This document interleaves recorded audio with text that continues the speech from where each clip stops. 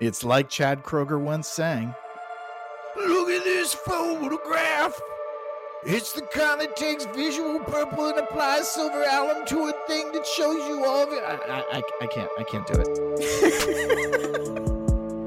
Well, with that, welcome back, everybody. I'm Ryan Whitley. I'm Jessica Berg. And I'm Damian Smith. And together, we're Whiskey and the Weird, a podcast where we enjoy and explore whiskey, weird fiction, and sometimes even in that order. It's season 3, y'all, and this season, it's alive! We're going to be working our way through Promethean Horror's classic Tales of Mad Science. It's part of the British Library's Tales of the Weird series, and this one's edited by Xavier Aldana Reyes.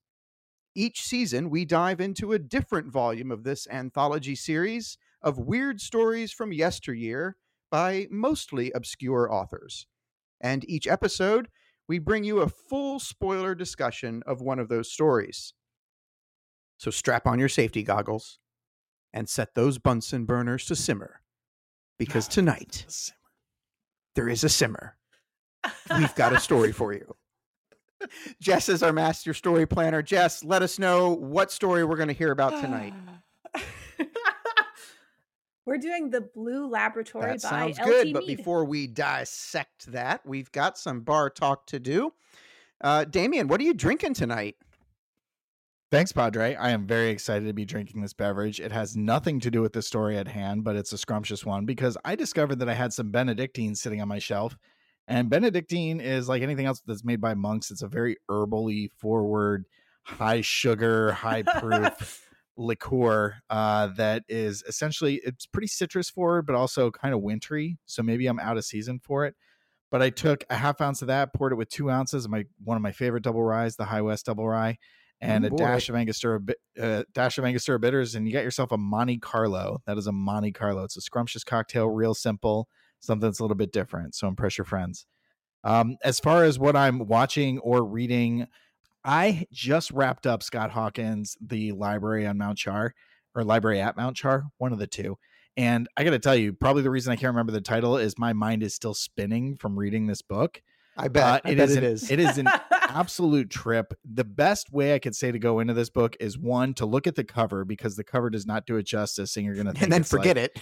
Yeah, exactly. And then just start reading, and it will capture you in the first 10 pages. You will wonder what is going on. And I'd like to say a lot of things clear up, but Scott Hawkins owes nothing to the reader. He's taken a lot of liberties. He's telling a lot of stories, and he's leaving it like J.J. Abrams style up in the air. But we're talking some crazy fantasy, science fiction, apocalyptic futures, gods as mortals, time travel. There's nothing that this guy doesn't cover in this book. It is really fantastic. Again, that's The Library on Mount Char. I love that one too. That was a 5-star read for me when I read it. Great book. Jessica, how about you? What do you got going on tonight? Well, I have a big glass of bourbon. My cocktail is bourbon with a big That's the iced Jessica in it, on our program, usual. by the way. This is the Jessica. This one is a 1911 bourbon, which is made by Beacon Skiff, who makes those 1911 cider. Do they also do the flavored cidery, bourbons? Am I thinking of the same distillery? That's like, it's crazy. It's like chocolate bourbon and banana bourbon and stuff like that, or is that a different one? It seems like it could be up their alley because this is pretty sweet. It's just regular bourbon, but they're an apple cidery, so everything seems pretty sweet. But it's good, very drinkable, real sweet, super easy. And then I don't know if this is a recommendation or just a ponderer. I watched the A24 Alex Garland. I haven't seen it yet. Okay. All right. Yeah, this is my favorite recommendation from Jess, by the way, the one where she's like, I don't know if I liked it or I just hated it so much that I need other people to watch it. I don't know if I liked it. Yeah, this is one of those. Okay, so I like Alex Garland's stuff. Like, I liked Annihilation. I liked Devs with Nick Offerman? on FX, which was like a little short series. This one really hits you over the head with the point, like a lot, over and over. And then you get to the end and you think, like, no matter what you think the ending could be, it is not that. It goes off the rails, and it is maybe the craziest 8 to 10 minutes of a movie that I've ever seen, where you're just not not expecting that. So everyone should watch it, but it's not my fault if you watch it. I'm not Blame Alex recommending Garland. it. Yeah, I'm just throwing it out there that this is a I thing feel like that a lot of you could A24 watch. movies have that sort of ending WTF that it's just because I just watched Lamb recently and it was the same thing. I watched the end of that movie. I was like, the whole movie was kooky, but then the last like 5 minutes of the movie, you go, ah, ah. Or yeah, right. like the end of Annihilation. It's just like, oh yeah, sure, okay. This is okay. that Ooh, times I'm a excited. bajillion. All right, it's I'm very in. wild. So nice. Ryan, what are you drinking? Tonight I am drinking. Please tell us. They can what see is it. in that You drink? fair listeners cannot. This is a green cocktail. It's very green. Served up in a martini glass. This is the Cthulhu Takes Manhattan beverage from the Necronomicon bar menu. And I just had to make this when I saw it. It was a little complicated to make. It required some specialty ingredients that I had to go find. But luckily, I live in a city that sells such things. So the base of this is 2 ounces of bourbon. You can use any bourbon you like. I'm using the double oak iteration of Jim Beam. It's a nice bourbon that I like to use when I'm mixing bourbon with something. You're using, and then he made it green, and then I made it green. Yeah. Then 1 ounce of dry vermouth, color. 1 ounce of sweet sour mix, 1 ounce, and this is the specialty ingredient, 1 ounce of blue cream soda. And the juice of half a lime. And then the instruction in the bar guide is that you want a twist of lime, but you want to cut your twist in such a way that it makes an elder sign from the Lovecraft canon, which I did. I don't think I would do that again. I think I almost cut my finger off. But it does look cool. It's pretty detailed though. It's very ornate. It is definitely green. This is Cthulhu Takes Manhattan. I'll probably just have a straight 3 more after this. If you folks could see this rune / sigil that he's carved into a common lime peel, I am very impressed with your knife skills, sir.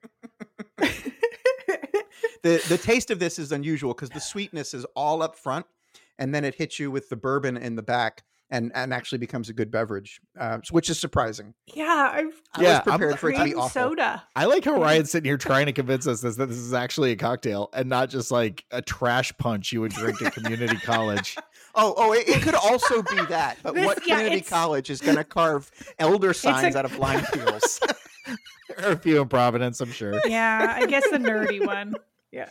So I've been hitting up Shudder pretty hard recently and catching up on some ones that have been in my queue for a long time, but I haven't actually sat down and watched. So I finally sat down and watched a movie called Impedagore, and I may be mispronouncing that. It could be Impedagore. It's from Malaysia. It's a fantastic witch curse hex movie. Starts off in a really, really creepy way with a woman who's working a toll booth on a major highway. And she's talking to her coworker on her cell phone, and she's confessing how this one creepy dude like keeps coming through the toll booth several times in a night. And she's getting freaked out about him. And the story shifts pretty quickly to a rural village in Malaysia where this curse exists that prevents I guess I'll say it this way, that causes all babies to be born without skin. It's a very graphic, very disgusting. They're fine. Babies are resilient. Okay, they're fine. And it's the story of trying to overcome that. It is a pretty creepy. It's not a real like jump out and scare you movie, but it is got a very creepy vibe to it. And I'm always down for a good curse or a hex movie.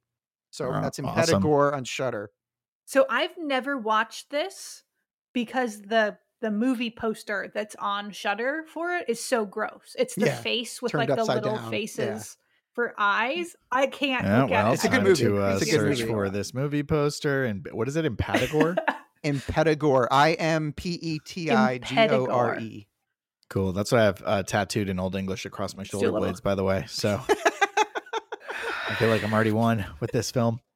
All right. That's what we're drinking. That's what we're enjoying when we're not enjoying Promethean horrors. But now it's time to get into Promethean horrors. And as Jessica told us, Tonight, we're discussing The Blue Laboratory by L.T. Mead, published in 1897. Now, L.T. Mead is a pen name for Elizabeth Thomasina Mead Smith, who, according to a 2014 Irish Times newspaper article, was the J.K. Rowling of her day.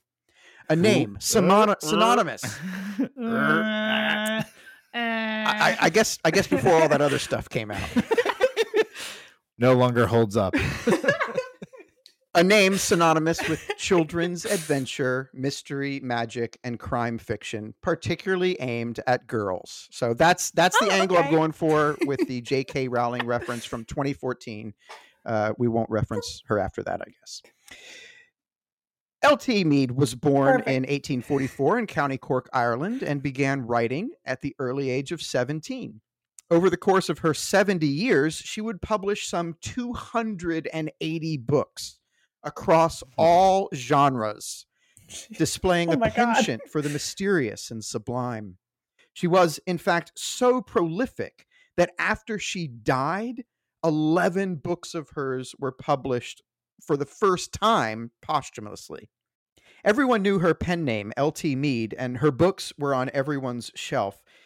She very often co-wrote her books, working primarily with Dr. Clifford Halifax, Robert Eustace, with whom she co-wrote Our Story Today, and Sir Robert Kennaway Douglas.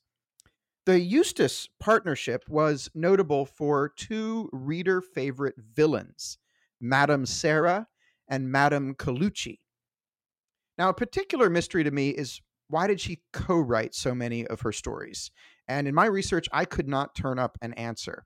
I did find an old interview with her in which she describes how she dictated her stories to a stenographer and then edited typed manuscripts as she deplored writing by longhand. But that doesn't answer why she chose... I think the reason she co-wrote so many is her stenographers died from like exhaustion after it very much could be. Right. So I don't, that doesn't answer why she chose to co-author the books. Her self-confidence was widely acknowledged, so it likely wasn't an attempt to overcome some real difficulty of publishing in a male-dominated venue. Right. The only thing I can come up with is that perhaps in the end, she just really enjoyed a collaborative, creative process. And what's wrong with that? Nothing. In any event, she made quite the name for herself as a writer of strange stories. Though they often included elements of the supernatural, she was most known for her medical and scientific tropes. Many of her stories are about or include doctors, scientists, occult detectives, bizarre medical practices, inventions, and weird powers. She was fascinated by drugs and their effect on the human mind. We might just leave that one there.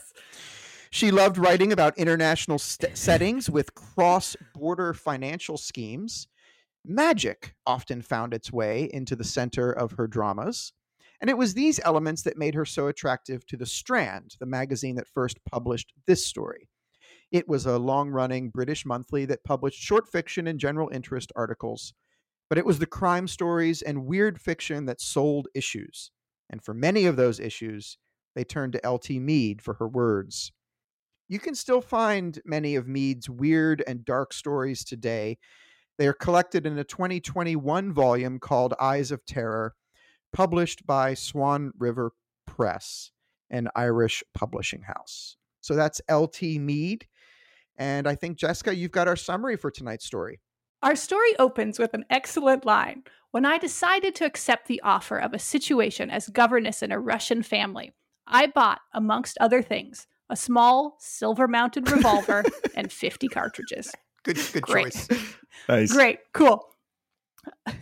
Our narrator is Madeline. She's an orphan with no extended family. Cool. When an English doctor, Dr. Chance, who lives in Russia, offers her a position as governess of his two daughters, she immediately says yes. She has no family or reason to stay in England, and she heads to St. Petersburg to meet with his wife and their two girls. The wife is a little standoffish, but the girls are cute and friendly. After she's been working with the family for about a month with no issues or any excitement, Dr. Chance overhears Madeline tell the girls that she's interested in science, and he immediately recruits her to act as a secretary to take dictation on a paper that he's writing. She follows him down to an impressive home study. That's a nice big window, lots of bookshelves, and a super ominous door that Dr. Chance says is his laboratory, and that someday I shall have the pleasure of showing it to you in what I'm sure is a totally not creepy or weird way. Madeline gets ready to start writing. Dr. Chance is publishing a paper that needs to get into the mail today about a brand new method of capturing images of thought on photos. Madeline, a little dubious, but he says he knows what it sounds like. Don't worry, he can provide proof, just not yet. Stay tuned. So Dr. Chance dictates, Madeline records. She's away from the children for a number of hours, and when she gets back, they quiz her on what she was doing and what she saw. Madeline said it wasn't anything exciting, but the two girls, who are named Olga and Marusa, press her for more details. They're being weirdly pushy about it, but it turns out they have good reason. They explain the situation. Their father is going to ask Madeline for more and more help, and eventually she might be asked to assist in the laboratory that she hasn't seen yet, the one through the totally not creepy door. The girls call it the Blue Laboratory, and they're really worried about it. So a couple of months ago, a German scientist and some other dudes came to dinner, and they started arguing with their father. Dr. Chance yelled, "I can prove my words," and all the men went into the study. The girls snuck in after them unnoticed. Their father unlocked the other laboratory door, and the girls saw a room twice as big as the study they were in, with a glass dome in one of the corners. They crept into that room too, hid behind a screen, and planned to stay behind when the men left. Of course, their dad turned off the light and locks the door behind him, leaving the girls locked in the dark. When they creep across the room to turn the lights back on, someone starts knocking on the floor from below them, crying for help. Olga screams as loud as she can, and her father comes running. The girls panic, trying to explain what they heard, but Dr. Chance said there was nothing there. They try to tell their mother, but she dismisses them and seems sort of mad about it. The girls beg Madeline to tell them what's in that room. So Madeline believes them and promises to make it her mission to find out. She agrees to help Dr. Chance with everything that he needs in order to get a closer look. One afternoon, she's finally invited into the Blue Laboratory. It looks like a normal, well-equipped lab, but she notices the glass dome that the girls were talking about in the corner of the room, covered with a black cloth. She continues to help in the lab, and one day, she has a few minutes where she's in there by herself. She immediately rushes over to the corner and looks under the glass. It's a dome over a frame of glass that it looks like it's designed to communicate to a chamber below. Madeline knocks on the glass. Immediately, a face appears. It's a human, ghastly, suffering face. Four stars on Airbnb. I would though. be It's so out weird. of there. So Madeline hears Dr. Chance returning, so the face disappears. She replaces the cloth and goes back to work, trying to pretend like nothing happened. When they're finished for the day, she asks about the dome in the corner, and he tells her not to ask questions. If she snoops, she won't be helping any longer. She says she's not a snoop, and Dr. Chance lies and says it's for making a vacuum. Finished for the day, Madeline runs up to her room so she can get herself under control before the girls see her and guess what's wrong. She knows that she has to rescue whoever is in the chamber and says, even if she dies. It gets very dramatic all of a sudden. She comes up with a plan. So that night for dinner, she wears a fancy velvet dress that's a little old-fashioned. She wants to distract Dr. Chance by looking super hot, but the equivalent of what super hot would have looked like when he was younger. So she has like powdered her hair and has this old-fashioned dress. The girls are impressed. But Mrs. Chance says she looks like Marie Antoinette before she's guillotined. That's I the number. think is a really sick burn. So she gets to work on Dr. Chance, like flirting, laying on the charm, asking him about his like life and childhood. His wife doesn't speak as much English, so she falls asleep at the table and just kind of leaves him to it. Before everyone heads up to bed, Dr. Chance says he needs Madeline's help in the study. He says he'll satisfy her curiosity. Again, totally not creepy. And leads her into the blue laboratory. Madeline asks him to tell her a secret. She remembers on the first day that she helped in the study, he was working on that paper about taking photos of thought. She wants proof. Dr. Chance stares at her before he starts grinning like, a real creepy scientist. Excellent Imagine metaphor. a real creepy scientist grin. They banter for a minute about if she's like brave enough. He promises to show her, but not tonight, tomorrow. Right then, they're interrupted by another servant explaining that the German doctor's on the phone. So Dr. Chance leaves Madeline alone in the office to go answer the phone. Rookie mistake. Desperate to use the time that she has, Madeline runs over to the dome and shouts for whoever is in there to speak to her. A man answers that he's an unjustly imprisoned Englishman who's being tortured. He's in the shadow of death. She promises to release him in 24 hours. I'll get back to you. I don't know. Madeline runs. Oh, yeah, just, hey, hang Madeline tight. is Enjoy your Kiefer Sutherland, weird bunker. and this is 24. The countdown is on. So she runs over to where Dr. Chance left the key and makes an impression of it in wax. Dr. Chance doesn't come back to the lab, so she grabs the real key, locks up, and gives him the real key back. She keeps the wax impression. So she needs to use the wax to make another copy of the key, and then her plan is to go to the English consul for help from the ambassador, because it's a trapped Englishman, and she's English, and the scientist was English and now lives in Russia.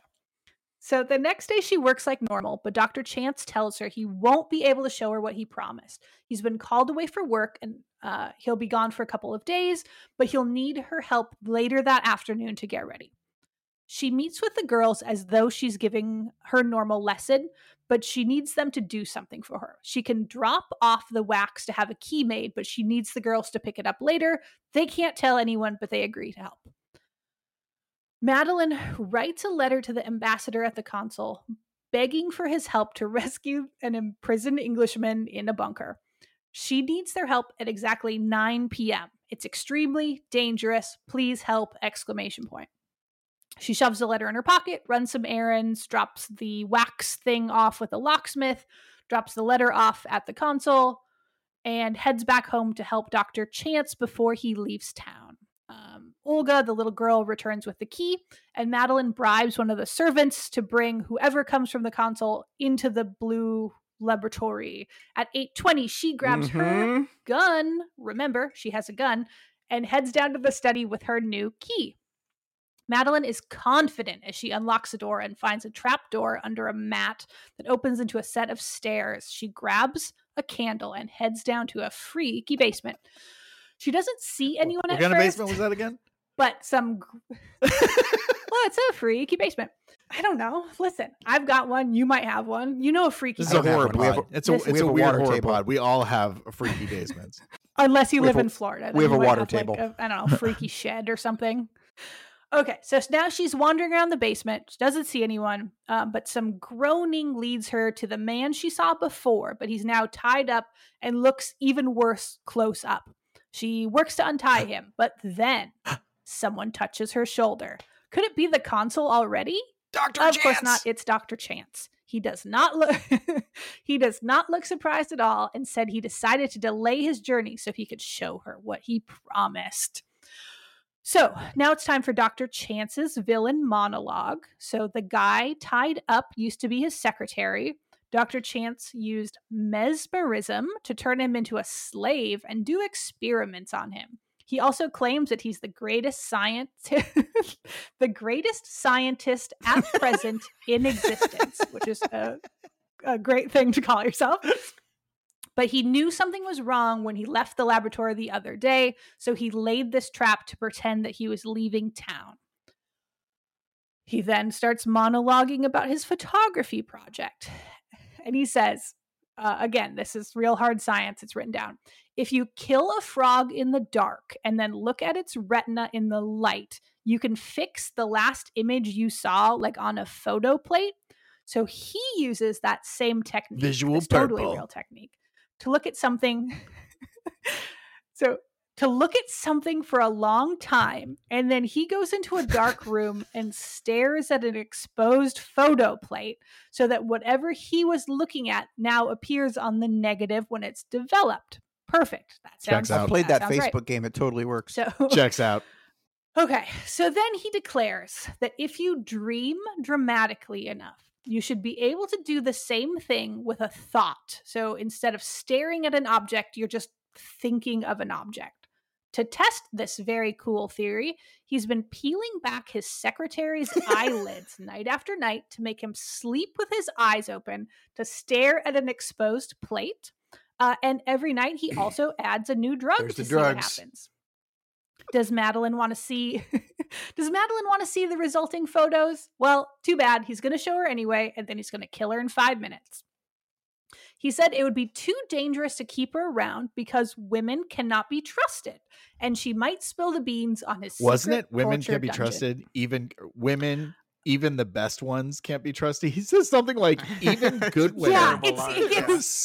It's so bad. Yeah, right. Like amongst all of his sins, this is in there. So I don't know if being sexist is like at the same level of peeling someone's eyelids back, but it's on the list. just slightly below. So Madeline tries to escape, but somehow she gets trapped underneath a giant like glass bell jar. Dr. Chance, I don't know how vacuum works, turns it on to vacuum her to death, essentially. So she starts to swell up, but then remembers she has a gun. So she fires it to break the bell jar glass thing she's under. She shoots it and she passes out. When she wakes up, luckily the consul has arrived. Dr. Chance is in handcuffs. Everything is great. Madeline recovers at the consul's house and learns that Dr. Chance is in prison and will probably be sent to Siberia as a punishment. Cool. The former cool. secretary who was in the bunker is recovering in the hospital. He seems to be doing great. The consul's wife praises Madeline for acting so swiftly and bravely. And Madeline returns to England and never sees the girls again, but wonders what will happen to them. Amazing. Excellent. Before I we feel like of continue, all that, the thing that I took away is that Jess has no idea how vacuums That's work. what I want to say. What do I you want to turn say, it on? Turn it off? Do you James turn it off Dyson, to if you're activate it? listening, can you call Jessica and explain to her how vacuums work? I know Oh, how a not that kind of vacuum vacuum. Oh, no, I no. get it. Jessica is to vacuums as the Insane Clown Posse is to magnets. That's a real deep cut. I expect most Florida listeners to really tap in on that one. I'll make a music video. Please of do. that. All right. We'll see What where did we you guys get. think of this frat boy instruction manual? I mean, short story. I mean, I have some feelings. I thought it was the equivalent. I mean, I understand that. I'm not surprised, I guess, that the author wrote like 800 books because this was so straightforward. It was built on a premise that I thought made for a good like CSI, episode. And it was It's a a TV simple episode, arc. for sure. It was a simple story told fairly well. I mean, it was told fairly well. And then it was no twists, nothing crazy, No plain and turns. simple, Yeah. beginning, middle, and done. So, I mean, it wasn't the most mind-blowing story that I've read, but it wasn't the worst because it was pretty readable. And ultimately, I think it fed that like, that paperback junkie, that like sort of dime store romance novel itch. Yes, yeah. Yeah, it definitely felt like something that Right. could be serialized, right? Like Right. in our next Yeah, story, yeah, hard case crime stuff. she gets right. into Yeah. other antics. But it was fun. I read it and liked it and breezed through it. And even on the second and third reading, like I wasn't bored. I knew it was going to happen. Like the twist is that he shows up, but it's a pretty I did like how twist. nice he was in his explanation. He seemed almost cordial. Like you could tell he was so entrenched in the science that he thought nothing that he was doing was immoral. He was just he's like, a gentleman, I have mad to kill scientist. you. Yeah, he's like, I've got to kill you. I hope you understand. But why don't you take a walk with me around the laboratory real quick? I'm just going to show you some stuff. Then I'm going to lock you under a dome, and I don't know how do vacuums work. Turn it on, and then it's going to bloat your body up before you shatter the dome with your revolver. So yeah, I mean, I think that was probably the most interesting part. Everything else, I really wanted some sort of like unpredictable element, but nothing was there. It was just page, okay, page, okay, page. Oh, it's over. So yeah, there was definitely room for like the doctor's wife who makes 2 brief appearances, right? Like there's a line that she seems kind of mad that the girls are bringing up that they heard something in the lab. Like that could have been a fun twist that she was the girls or that everyone was right? a trope. Everyone was a trope too. Like even the victim, he's just like he gets one chance. He hears like a voice that isn't Dr. Chance. He gets one opportunity to say something. He's like, I'm on the precipice of death. It's like, come on, man. You're gonna be in shock. You're gonna see something like macaroni or just something weird that's like off the cuff. But I don't know. So the realism wasn't there. It was definitely like made for radio, I guess. I think, and I'll come back to this later. Like the thing that saves it for me a little bit is if this were like a made for TV movie, right? If you put these images on the screen, the story gets dark. And I liked that about it. But I agree with both of you. It was a straightforward story. It was there was not a lot of twists and turns to it, and everything y'all said. I will say that I was waiting from page 1. I was waiting for the gun to show back up. Right? It's Chekhov's gun. If you show it, it's better Chekhov's go off. gun. Yeah, it's literally Chekhov's gun. Right.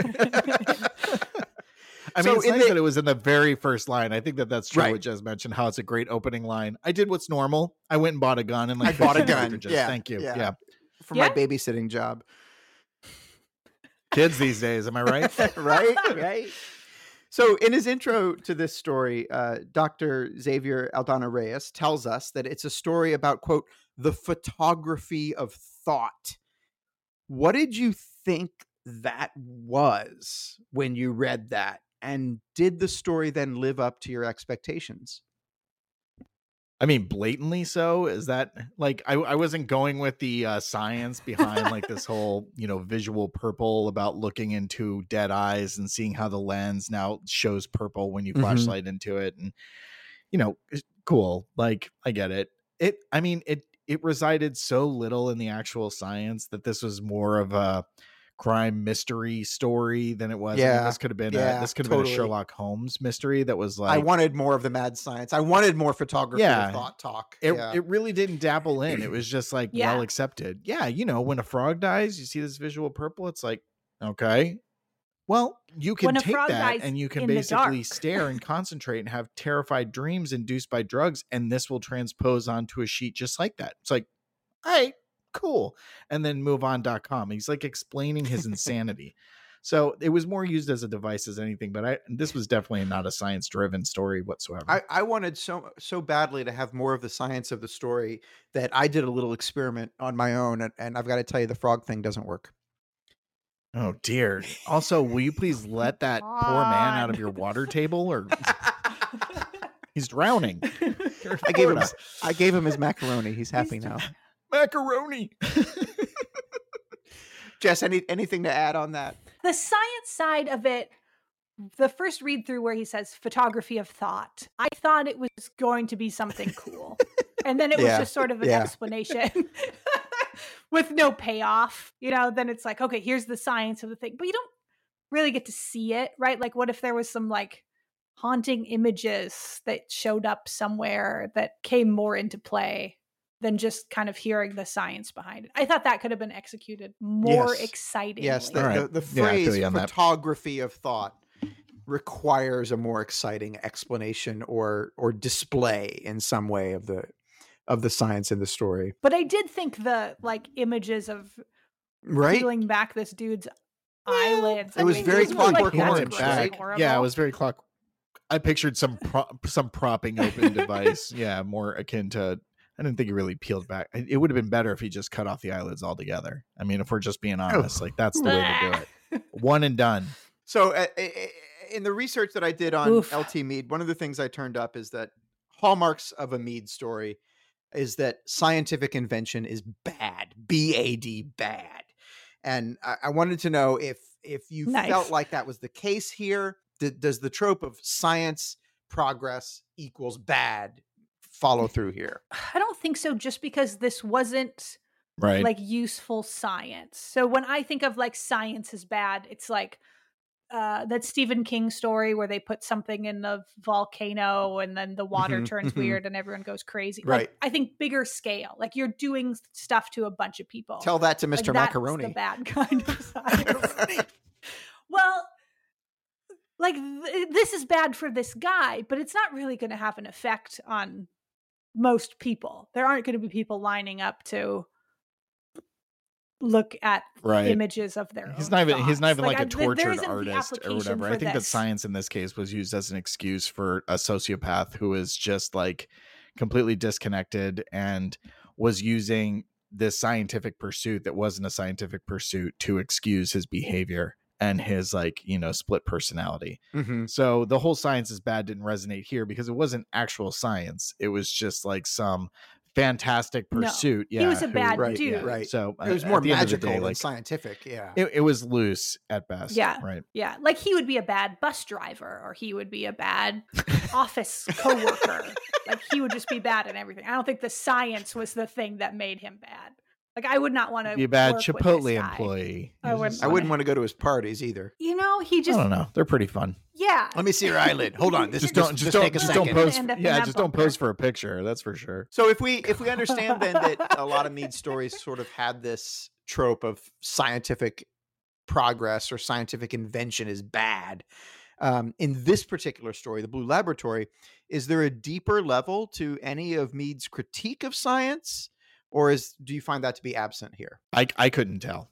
I'll just throw it out there. I couldn't tell that this was somebody who was hypercritical of science. I just thought it was somebody who's writing a pulp story. Yeah, I don't think it came across in this one. Like, again, the science is bad, but it's not reflective of like all science is bad, I don't think. It's just this very, and I don't think if I hadn't have learned that, if I hadn't have researched that, then I wouldn't have picked that up from this story at all. Yeah, I agree with you. Like, sure. This was more magical. Yeah. No, you'd have to read. Yeah, this is one of those things that after the fact you look back and you go, the 230 other. Yeah, it's there. And if you read the whole corpus of her 280 plus books, which I'm not going to do, then maybe you would come up with it.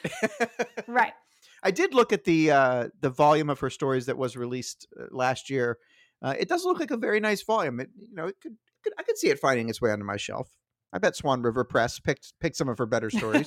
Just so everyone knows, Ryan lives in like a floor that is completely surrounded by bookshelves. Okay, so when he says I could find a place on my shelf, this is an infinite space. All right, I don't think there's a book that can find its way onto Ryan's shelf. Think House of Leaves. All right, so the opening line, which we've discussed already briefly, of this story facilitates the ending.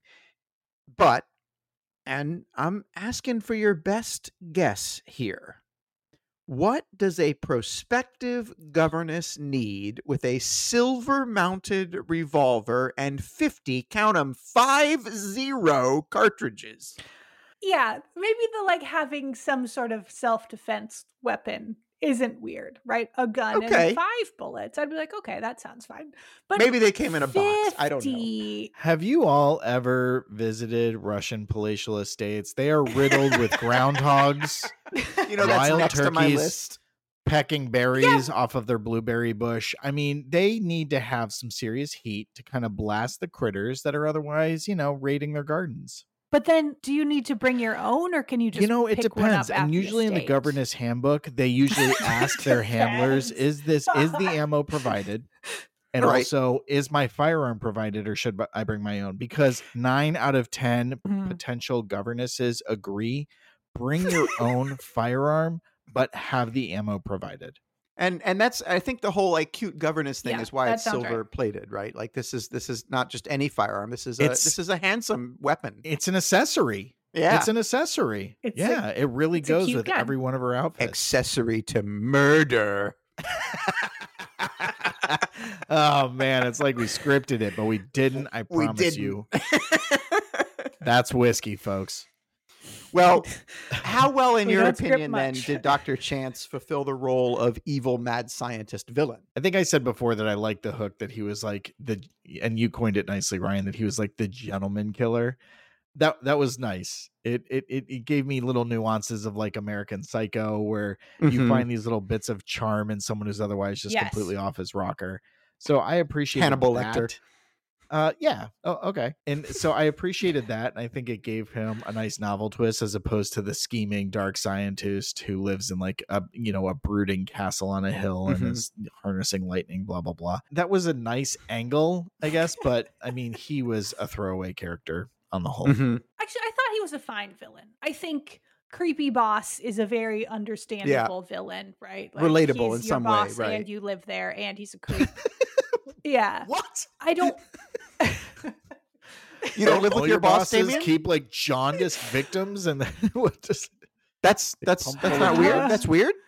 Listen, we've all had that boss, but I don't think he's an evil scientist. Okay. Villain. I think he's just an evil. He's like villain. Too rich. He's got like a laboratory for show, and he's pursuing this one passion project that is just like has no basis in science, but at least he's got a cool space. You know what he reminded me the most of? Really well.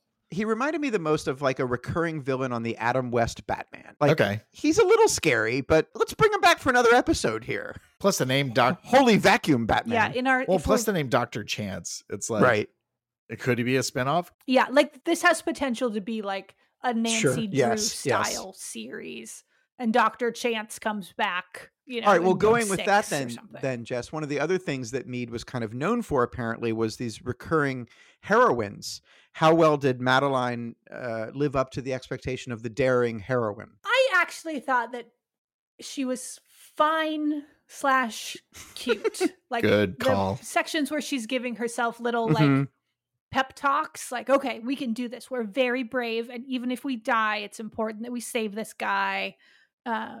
Like, I think if you're a teen girl reading this, right, this is what you're looking for in your Nancy Drew, right? Someone who's scared, but she's going to do it anyway. Someone who's got skills. And she's getting all her insights from like two little girls. She's getting insights from her wards. They're like, hey, by the way, Papa has a blue laboratory. And she's like, all right, I'm going to go check it out. So it's almost like sweetly innocent. I think Jess nailed it with the cute. Right, she believes the cute kids. Investigator thing. Really, she had that going for her. Where she like dresses up to like kind of seduce Dr. Chance. Like, I grew up reading, like, Nancy Drew is obviously older than I am, but Sweet Valley High. So that was the like detective, like they were like twin girl detectives who always got into trouble, but they would always like dress up to outsmart someone. And like this very much had that vibe, right? Like if you're reading it, like you can picture having a velvet dress and getting dressed up and solving a mystery. I just want to point out that Jess very rudely pointed out that she was obviously not old enough to understand Nancy Drew. Meanwhile, Ryan and I are like, brr, brr. I think well, Nancy Drew came out like what, in the 60s? It's obviously Jess isn't. That's what I'm saying. But it transcends decades. Give me a break. It's Nancy Drew. I've read many Nancy Drews. She just wasn't the one I identified with. The Sweet Valley twin. Mine was Encyclopedia Brown. He was Encyclopedia Brown was the detective host with the most right there. Well, I understand what Jessica's trying to say, but I might side with Damien here because I very much to this day identify with the Hardy Boys. Hey Ryan, name the Hardy Boys. Franklin W. Dixon and who was the other author? I don't know the actual Hardy Boys. I don't know that I could. I don't know that I could. He really identifies with them, folks. Well, I don't know my own first name either, so. I just go by Padre. That's right. All right. Well, switching subjects mostly entirely. Of the three stories, and this could be controversial. I think this is going to be controversial. Of the three stories we've read so far, this one felt to me the most science fiction-y. Do you agree or disagree? Oh, I don't know. I think I got some real horror from when she's creeping into the basement. She's like trying to turn on the light switch, but it's not bright enough, and she hears groaning. Like the scene where she makes it into the basement, I thought was very scary and horrible. I disagree. No, I disagree. I disagree with Ryan. I don't think this is the most science With who? fiction-y. I think that science, as I mentioned, science was just sort of an afterthought, and it was built around a laboratory that, how do we even know it was a laboratory? It was more of a prison. And there was no real science demonstrated. It was part of the it was part of the construct. It was part of the dialogue. It wasn't even enacted. So I just think that as a whole, it was a throwaway element that, because it was in there, it could win the award for best science fiction short story. Mm-hmm. I think that in The Fly, we got a lot of horror. I think we got There's a lot of We did. sci-fi too, but I think there was a lot of both. There was more of both in The Fly than there were of either. in I'll this buy story. that. Yeah, I'll definitely buy that. And I think in Rappaccini's Daughter, we got a lot fair. of Hawthorne-y boringness.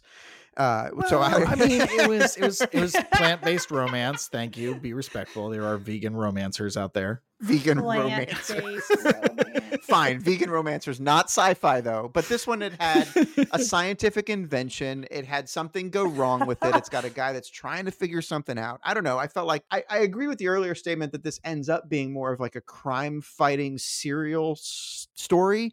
But I do think that, at least for the ones that we've read so far, it had a lot of those classic science fiction-y mad scientist elements to it.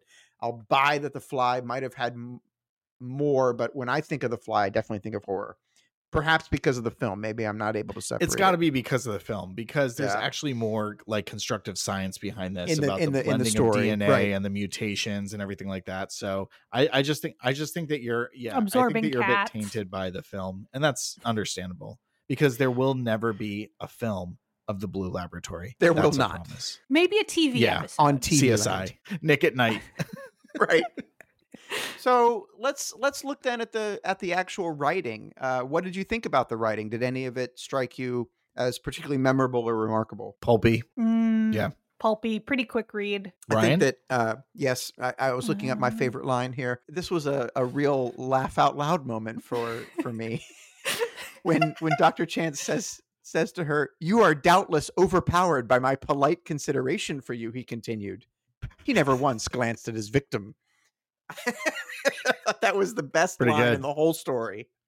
Total it was bro. very funny, and it captured his personality perfectly. His monologue was the funny, writing that was fairly unremarkable. And I mean, this know- lady's churning out a story every 5 to 7 minutes. Exactly. It's not going to be fine. Yeah. You know how when you have a favorite author time. and their first books are like, you can tell they're coming from a passionate place, and then they do like those 3 contract novels in a row through their publisher, and you can absolutely tell reading them. I mean, this to me was a contract story. Yeah. Did you think that the story worked though? And Fine. at what level? Yes, Yeah, for reading a story. pulpy teen girls. Yeah. And if it's truly targeted at young people, then I think it works fine. Jess is a young person. I'm an old it's fogey, like I think is what the young the TikTokers are calling me, right? I'm a fogey. How are you doing, my fellow kids?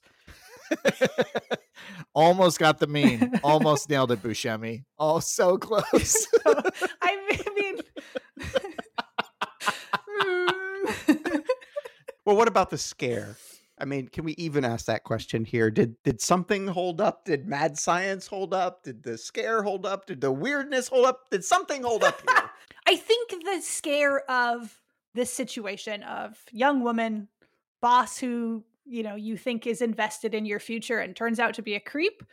Normally it's not quite like a going to do science experiments on you kind of creep, but it's not uncommon to be in this situation and find out the person that you thought was mentoring you might turn out to be a run-of-the-mill creep. So I think that scare holds up just as a, like, you're in a new place with a new family. Your boss is your housing, is your job. The psycho is in the house thing is something goes kind of wrong. scary. Like the whole hand that rocks the cradle terror of like, this is someone who's in your house and you can't quite prove it, but you know that something's off. That element I think held up. The cloche bell that surrounds the heroine and sucks all the air out, I think that's a little scary. I think the thought of suffocation, especially in plain sight, like creating a vacuum.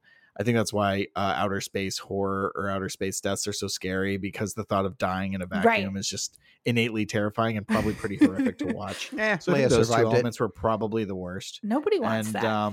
But not much else. I mean, it wasn't like I lost sleep after reading the story. It wasn't a real heartbeater. So I'll say that for me, a funny thing happened after I read this, because I read the story and I felt like, blah. But then as I kept thinking about it afterwards, certain elements of the story kept coming back to me, and the darker the story got, the drugs, the peeling back of the eyelids, the imprisonment, the casual mentions of murder, but let's take a stroll first. There were some darker elements to the story that if they hadn't have been there, it would really have been a forgettable story. But those are the elements that kept coming back to me. And Sure. That's what makes it, for me at least, that's what makes it hold up as a slightly scary, weird story. Which takes us now, finally, to our whiskey ratings. Whiskey ratings are how we rate our stories here on Whiskey and the Weird, all the way from 0 to 5 fingers or the coveted full fist of whiskey. Jess, what are you giving the Blue Laboratory? I wavered in this. I've written down about 5 different numbers and crossed them out. I'm going to go with a 3.5. I thought it was fun. I understand that I would have liked it more if I was like a little younger. She keeps bringing that up, Dee. I think that it just would have been a more appealing story to teen Jessica. But you know what? I thought it was fun. It had enough creepy things to keep me interested. You know, kind of the fun heroine who gets everyone out of trouble. 3.5.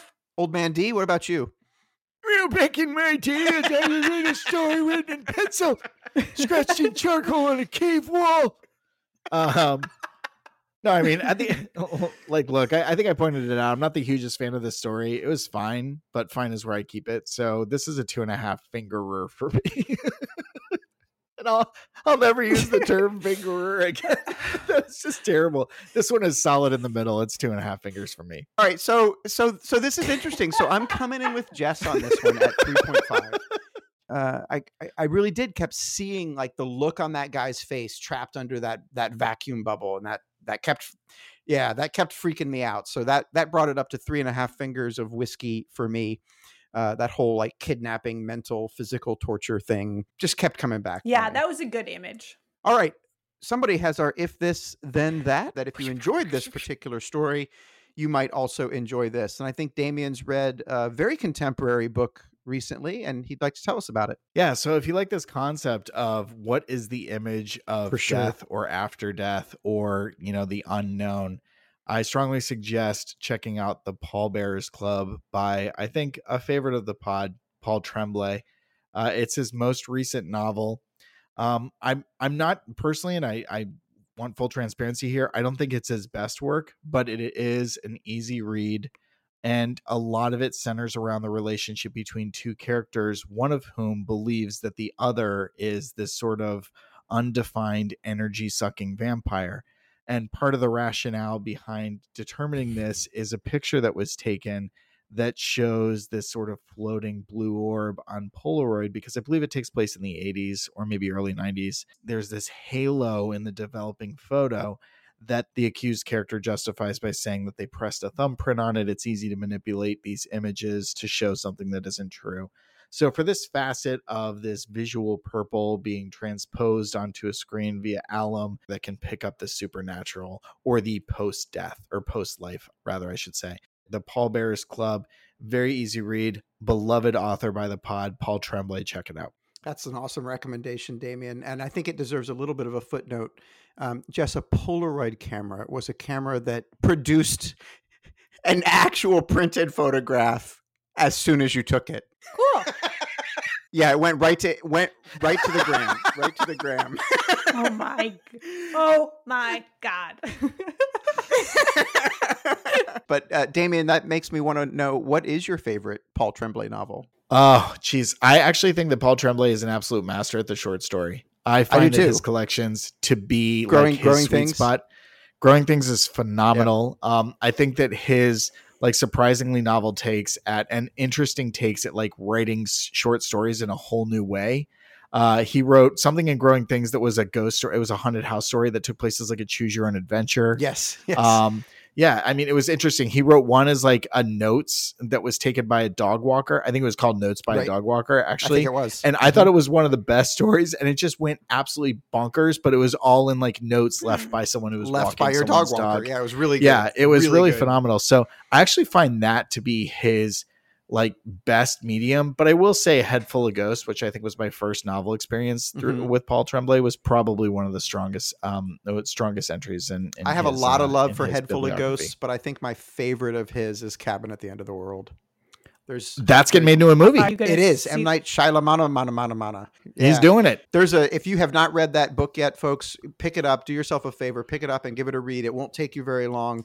There is a scene in that book that just completely sucks the air out of whatever room you're in. Very much like a vacuum. Yeah. That's how a vacuum works. That's how a vacuum works.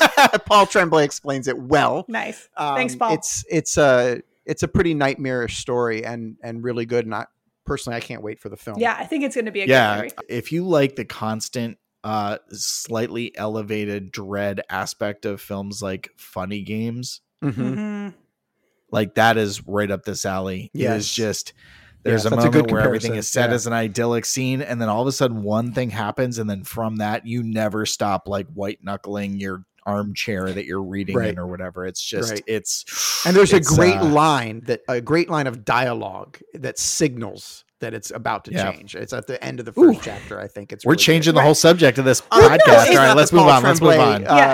Fan podcast. It could be. If you like this story, just read everything that Paul Tremblay's ever written. So. There you go. It's actually better than the Blue Laboratory. Okay, well, that takes us to the end, folks. Thank you so much for bearing with us through all this. If in fact you did, we are grateful, and we would be particularly grateful if you would take a few minutes out of your day to rate and review this podcast. That really does help us. As always, we want to thank Dr. Blake Brandis for providing the music for Whiskey and the Weird. And if you want to reach out to us on the social medias, Damien, where can they find us? Yeah, if you're the social type, please be sure to find us on Twitter at Whiskey Weird Pod, at Whiskey Weird Pod on Twitter. If you're more of the Graham type, like Jessica and all her Gen X contemporaries, Gen Z, Millennial, I don't even know. What letter are you, Jess? Doesn't matter. Anyway, go ahead and head over to the Graham and find us at Whiskey and the Weird on Instagram. And as you know, we spell our whiskeys with an E. We hope you do too. If you don't, then guess what? I'm going to basically cover you in a cloche bell and suck the air out of your life. That's how a vacuum works, Jess. Deal with it. All right, Jess, tell the good people what we're reading next. We're reading The Sandman. No, not that one. This one's by E.T.A. Hoffman. Oh, and that's one that's been on my list for a long time, so I'm looking forward to that. Anyways, I'm Ryan Whitley. I'm Jessica Berg. And I'm Damian Smith. And together, we're Whiskey and the Weird, wishing you a great night. Damian, send us home. As always, keep your friends through the ages and your creeps in the pages. Bye-bye.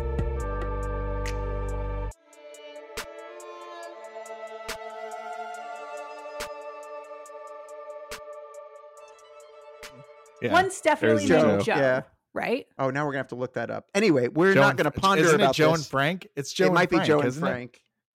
Joe and Frank. It's Joe and Frank, I think. We are going to look this up on an auditory experience for